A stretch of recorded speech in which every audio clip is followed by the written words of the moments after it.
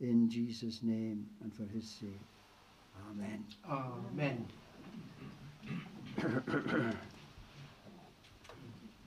Will you turn with me, please, to the passage we read earlier in Matthew chapter 5. I'd like to consider with you tonight what we find in verse 13. What we find in verse 13. You are the salt of the earth, but if the salt have lost his savour, wherewith shall it be salted? It is thenceforth good for nothing, but to be cast out and to be trodden under foot of men.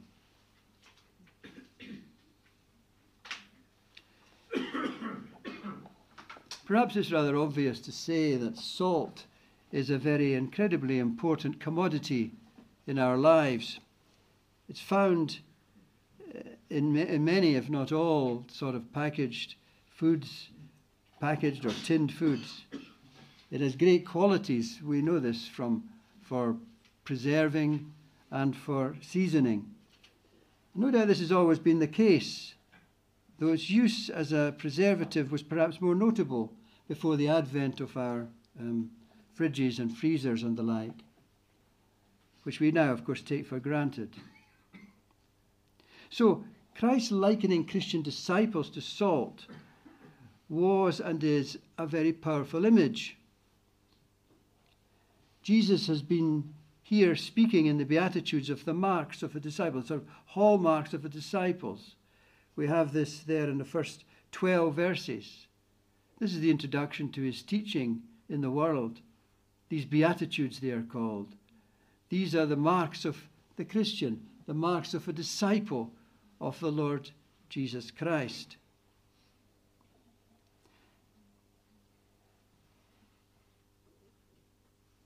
It's very challenging teaching this. In the world there is opposition to face and even persecution when you stand for Christ. But that is the way of the soul who is destined for heaven. Look at verse 10. Blessed are these which are persecuted for righteousness' sake, for theirs is the kingdom of heaven. Verse 12. Rejoice and be exceeding glad, for great is your reward in heaven, for so persecuted the prophets which were before you. This puts persecution in perspective, doesn't it? That notwithstanding the persecution that may be experienced in one way or another, whether it's physical or psychological, the destiny of men and women who believe in Jesus is secure.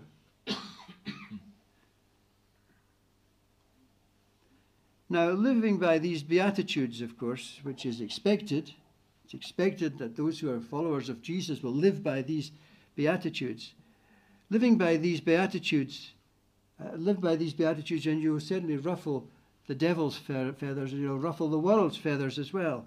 But such living will be a powerful witness in a sinful world, living by the principles that Jesus outlines here in the Beatitudes.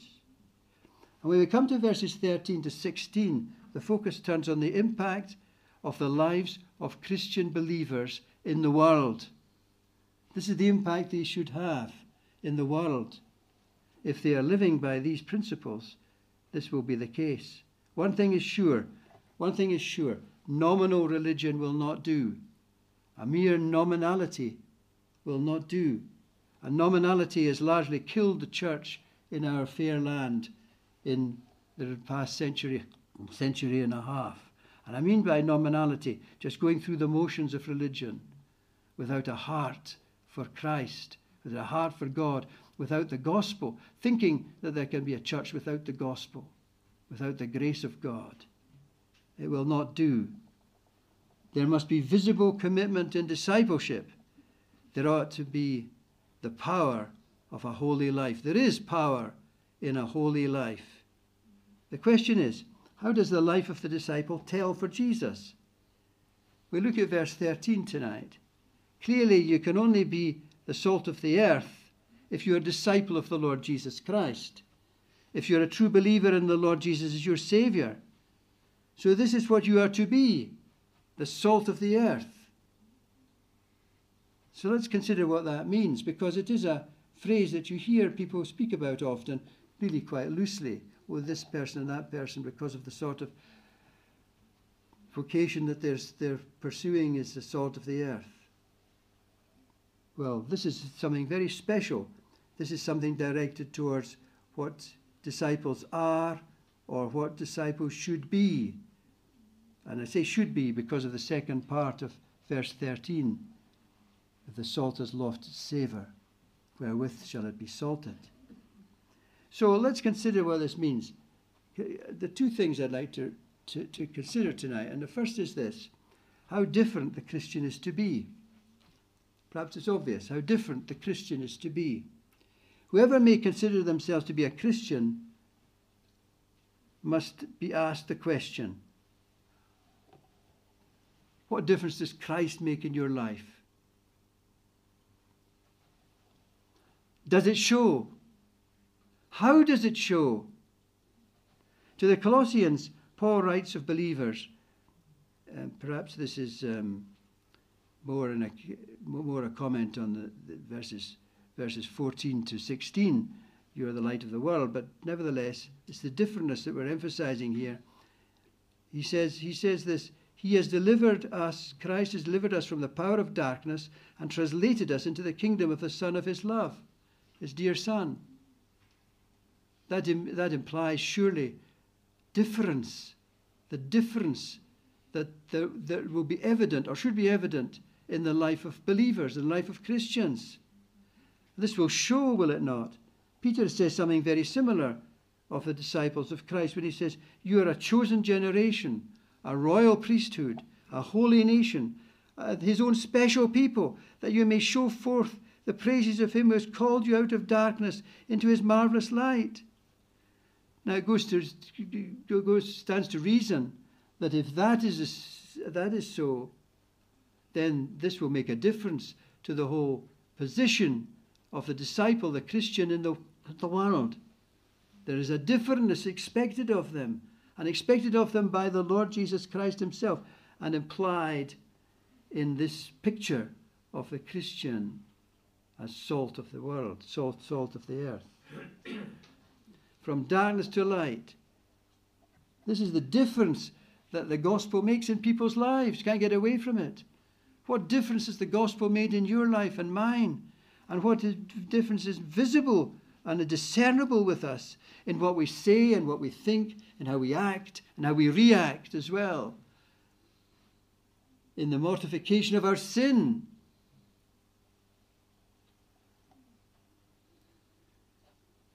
We're new creatures in Christ, the Bible says. Old things are passed away, all things have become new. Is that true of us?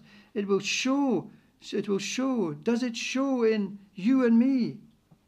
This differentness, of course, is emphasized in the Beatitudes themselves. Just go through them. I mean, some of these you wouldn't expect. Blessed are the poor in spirit, for theirs is the kingdom of heaven. They that mourn, blessed are they that mourn. How is it blessed to be a mourner? Mourner over sin, of course. Yes, that's a blessing, to be a mourner over sin, to be of a humble spirit and so on, meek, and all these Beatitudes are sort of, in a sense, contrary to nature, and they are, contrary to the natural man, and make a difference in the life, a powerful difference. And we have this in this picture of the disciples as the salt of the earth. Salt's effectiveness, either as a preservative or as a seasoning agent, lies in its differentness. This much is implied in the warning of the second sentence in the verse. If it is not sufficiently distinct, it is, in effect, useless. If it isn't sufficiently distinct, it is, in effect, useless. It's a very challenging thought for those who are seeking to be disciples of the Lord Jesus Christ. So this is a serious challenge to professing Christians. They are to be distinct from the world. If the influence of professing Christians is diminished, as it certainly is in our day, what does that say of their differentness? American evangelist D.L. Moody once said this, and I quote, I do not believe there is any doctrine more needed today in the Christian church than the doctrine of separation. We have lost power because the line between the church and the world has been almost completely obliterated. A good many people profess Christianity, but their profession does not mean much. The result is that the world does not know what Christians really believe. For every unconverted man that reads the Bible, 100 read you and me. And if they see us hand in glove with the ungodly, they are not going to have any confidence in our profession.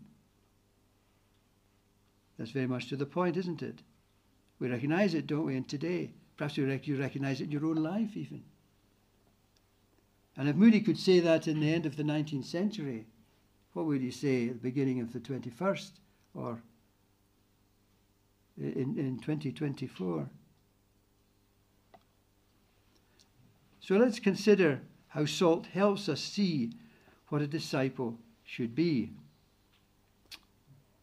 First of all, consider it's something small and apparently insignificant. You sprinkle it on things and it has an effect throughout. However small or insignificant you think yourself to be, believer, you can and are to be influential for Christ and truth. You will be influential for Christ and truth as you live for Christ in this sad, fallen, depraved world in which you live differently as salt in the world. A little salt in a big pot of food seasons it throughout. Don't underestimate the influence of good you can be. You can be. Whatever your age or education or experience of life, a holy Christian life can have a large influence for Christ and for the kingdom of heaven. But it's not only a apparently small and apparently insignificant commodity. It's a vital one. It's always been in the past and still is. Whatever tins or foodstuffs you look at, there it is salt. As you go through your supermarket shelves, you look at all the products and almost everything's got salt in it. And of course, it's important. Keeps things from putrefying.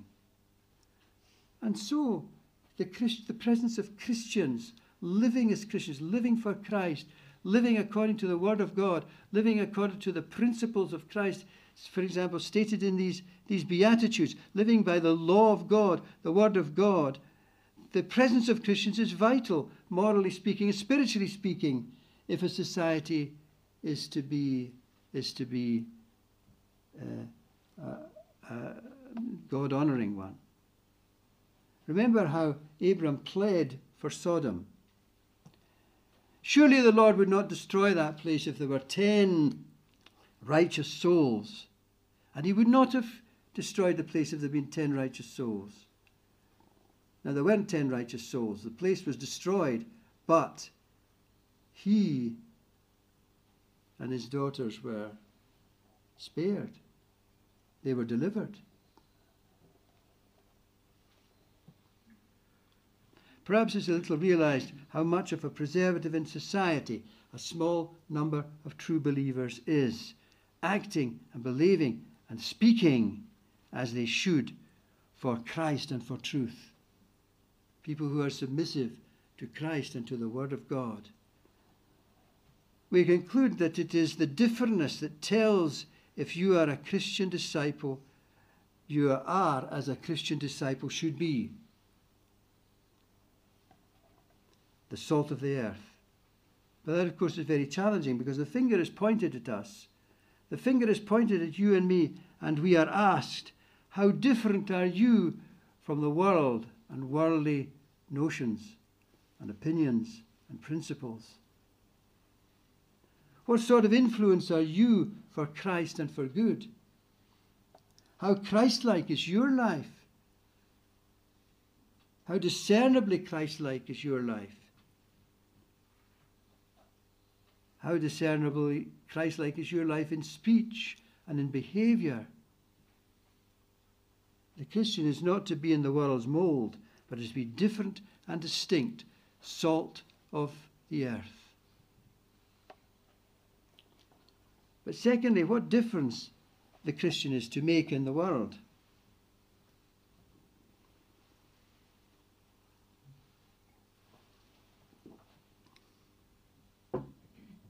Now we know from the 8th Beatitude in verse 10 here of this chapter that the Christian disciple is going to face persecution in the world. That's what the verses 10 and 11 concern, or 10 to 12 really are concerned with. There is an innate hatred of the truth in people's hearts. The natural man, the person who is unregenerate, unsaved, will have a natural aversion, a natural hatred of the truth, because they are in rebellion against God by nature. This is evident, however respectable they may think themselves to be. There's often very violent reaction to the presentation of the claims of the gospel to people, and we feel it. If you think about sharing the faith with somebody or other, is it not a thought to us, well, will they react violently to us? Will they forsake friendship in the future? Will they be prejudiced against us? And so on. And that is sometimes justified, is sometimes just a bit of a pessimistic view of things, because there's another side to it. Dr. Lloyd Jones put it this way, he said, "It is the glory of the gospel that when the church is absolutely different from the world, she attracts it. It is then that the world is made to listen to the message, though it may hate it at first." I don't know your hearts or your past experiences, spiritual experiences. For those who profess to be saved, you will recognize what Lloyd Jones was saying there. It may be the gospel held no attraction for you. Whatever your background was, doesn't mean to say that, you came from a bad background. You might have come from a Christian home, but nevertheless, initially it may be no attraction for you. And yet it may be that through the hearing of the word, and also by the testimony of the lives of others, their godliness, maybe in your own family, you are brought to see the beauty and attractiveness of Christ.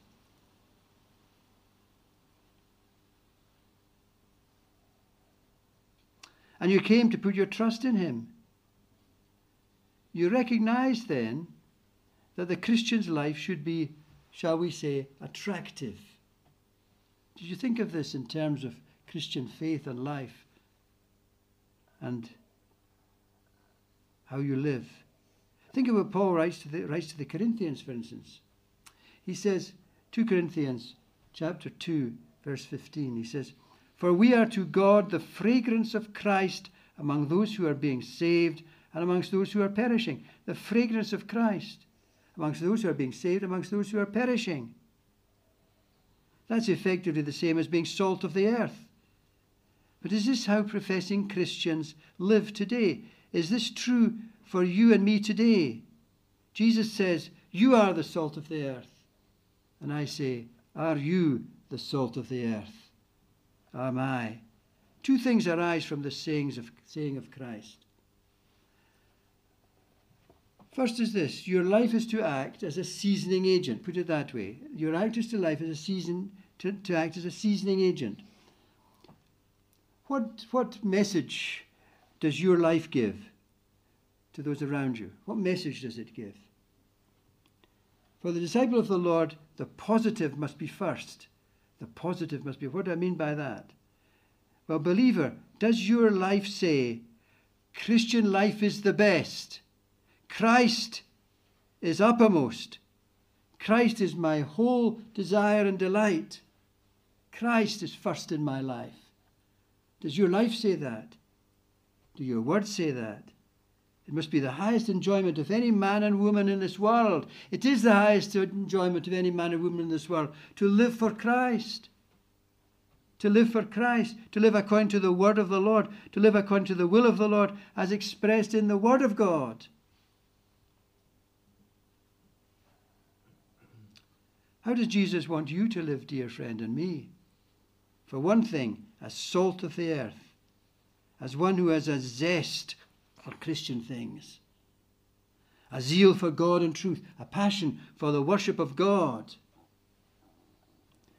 What sort of impact do you make in this world? What sort of salt in the earth will you be if, for example, you're half-hearted in your religion or erratic in its observances? What sort of impact for Christ if your demeanour is unattractive, if your character is unattractive, if you're morose or ungracious or unpleasant in manner? It won't do, because Jesus says, "Ye are the salt of the earth," and that is what his follower is to be. Your life should show something of the manner of Christ's life. Not that you're going to be soft on sin, not at all, either with yourself or with others, or in the context of society. By no means. You will stand for righteousness. Blessed are those who are persecuted for righteousness' sake.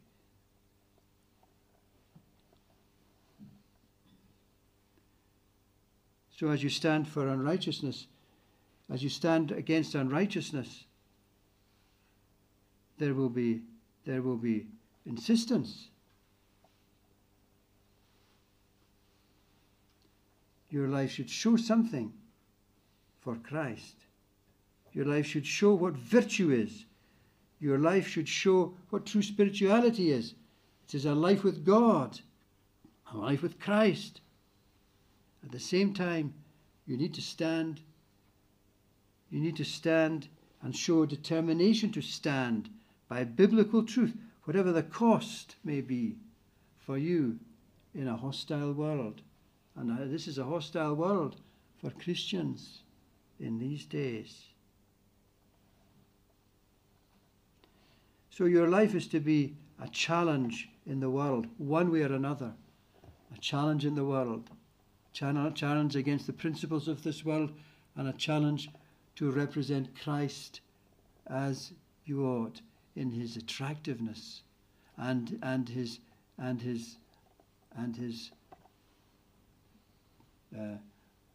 position as those who are invited to come to him. Do they see in you something that attracts them to Christ? But then the second thing is you're to be a restraint on sin, not only act as a seasoning agent in this hostile world in which we live. Your life is to be a restraint on sin. If the believer is living as he or she should live, then there will be a proper awareness of sin in your own life as something to expel from your life, as something, and the old divines would say, mortify, die to sin, and live for righteousness. The disciple of the Lord will live to the uttermost under the law of God, ordering their lives by the word and will of the Lord Jesus Christ. There will be self-control. There will be sober-mindedness. There will be restraint on the tongue, control of the passions and desires. At the same time, there will be straight with in your dealings. Not ambiguous, but straight in your dealings, hopefully, wisely, and graciously. This will be a pattern, surely, of a life lived for Christ. This will be the pattern of a life in which it can be said, that man, that woman, is the salt of the earth. The pattern of a life lived for Christ, tending the ordinance of worship at home and in the community and in the church. There will be a loathsomeness of sin in oneself and in the world, a discouragement of it wherever it manifests itself. There will be a testimony borne against sin, a clear position taken on the moral or immoral issues of the day from the point of view of what God has revealed. For example, these could be multiplied. The sanctity of life, basic sanctity of life, sanctity of marriage. These things are undermined in today's society. The sanctity of the Christian Sabbath, the exclusive claims of Christ and Christian faith and life upon the lives of men and women. And by the Lord's grace, this will make a difference among the men and women around you. There will be restraint in an evidently holy life of commitment and devotion to the Lord. It was said of the great Christian athlete Eric Liddell, when he went into the dressing room, he became a missionary, of course, you're well aware of the story. He went into the dressing room, the atmosphere changed. It became more wholesome. And his brother, he had an older brother called Robert, who was also a missionary, a medical missionary in China at the same time as Eric was there. And he was a medical man. He became a fellow of the Royal College of Surgeons of Edinburgh. He was a surgeon, became a surgeon. It was said that in practicing as a surgeon in this country, that he always engaged in prayer with his staff before operations. Think of the impact of such a thing on the staff themselves. Think of the impact of such a thing on the patients. The influence of a man being salt of the earth, giving God, giving Christ their place in the life of individuals. And this is a great challenge. For what restraint does your life and behavior and speech have upon those who are around you? What witness for Christ is conveyed? What love for the truth and resistance to sin and error is evident? And here is the rub. How will people take Christianity seriously if professed followers of the Lord Jesus are careless in their lives and with their tongues and aren't mortifying their sin as they ought to do? Or indulging things. Let no one say, well, I'm not too concerned what others think about me. Now, that's all right if they think ill of you for the wrong reasons. We're conscious here, for instance, that he says, blessed are they who they are persecuted for righteousness' sake, for theirs is the kingdom of heaven. For righteousness' sake. So that if people, whatever people think of you for the wrong reasons, that is something that they will have to account for in the day of judgment themselves. Too often people, however, think of Christian faith because they don't see it well represented in professing Christians. This is a challenge for us, isn't it, in this world? May the Lord give us a zest for virtue, for spiritual life and holiness and genuine piety, such that we will not be a reproach to Christ, or bring a reproach to Christ in our day. His eye is upon us, and he says to us, those who are followers of him, you are the salt of the earth. That is what you are to be. But if the salt have lost its savour, wherewith shall it be salted? It is thenceforth good for nothing, but to be cast out and to be trodden under foot of men. Verse 13 ends with that word of warning. It's possible not to be what you should be. We're perhaps all aware of this, but we need to be reminded of it. The professed disciple whose life is not effectively bearing witness faithfully to Christ as living as God's word requires is, in Jesus' terms here, good for nothing. Oh, my dear friends, this is a day to be salt in the earth. This is the day not to compromise the principles and truths of the faith once delivered to the saints, what we have received from the Lord Jesus Christ. This is a day in which to stand for him, and having done all, to stand. But to encourage us, Horatius Bonar spoke once of the power of littles. Now this cuts both ways. The power of littles. Encouragingly, little things can have a big influence one way or another. Little words, little deeds can have big influence. And when these words and deeds are righteous, then they will have a good influence, and they will reflect that disciple, that follower of Christ, as being salt in the earth. But then, of course, there are also little inconsistencies, little weaknesses, little follies, little sins. The avoidance of these things, says Bonner, at least goes into making up the negative beauty of a holy life.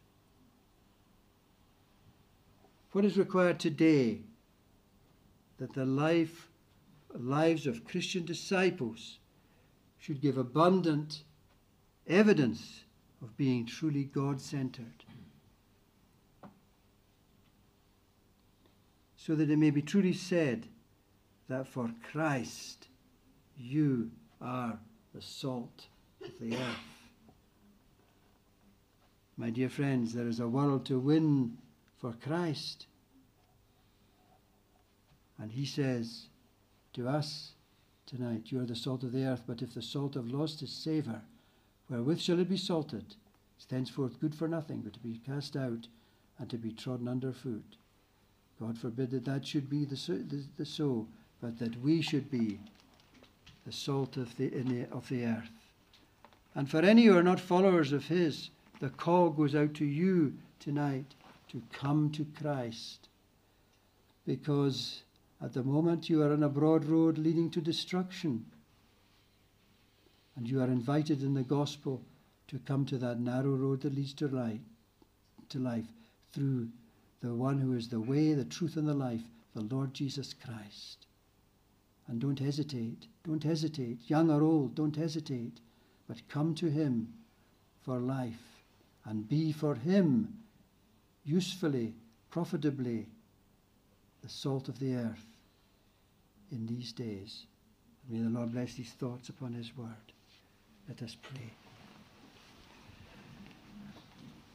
Our gracious Lord and Father in heaven, we are thankful for the teaching of the Lord Jesus Christ. We're thankful for the person, the divine person of the Lord Jesus Christ. We're thankful for the challenge that we have through his word. And we pray, Lord, that thou wouldst forgive us every way in which we falter or fail thee. But we pray that thou wouldst give us grace to be overcomers, grace to be salt in the earth, grace to love the Lord above all and our neighbour as ourselves. Graciously bless us then tonight as we come to the end of the service. We pray, Lord, that everything would be to thy glory and honour. And Lord, we ask for all the forgiveness of our sins in Jesus' name and for his precious sake. Amen. Amen. And let us sing in conclusion in Psalm 15. Psalm 15.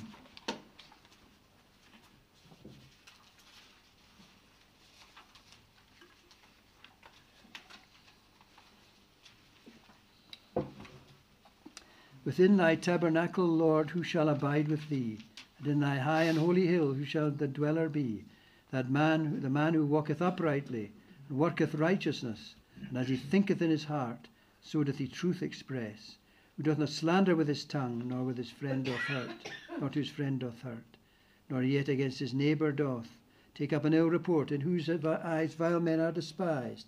But those that God do fear, he honoureth and changeth not, though to his hurt he swear. His coin puts not to usury, nor take reward will he against the guiltless. Who doth thus shall never moved be. The man who is the man, woman, child, who is the salt of the earth. Within thy tabernacle, Lord, who shall abide with thee.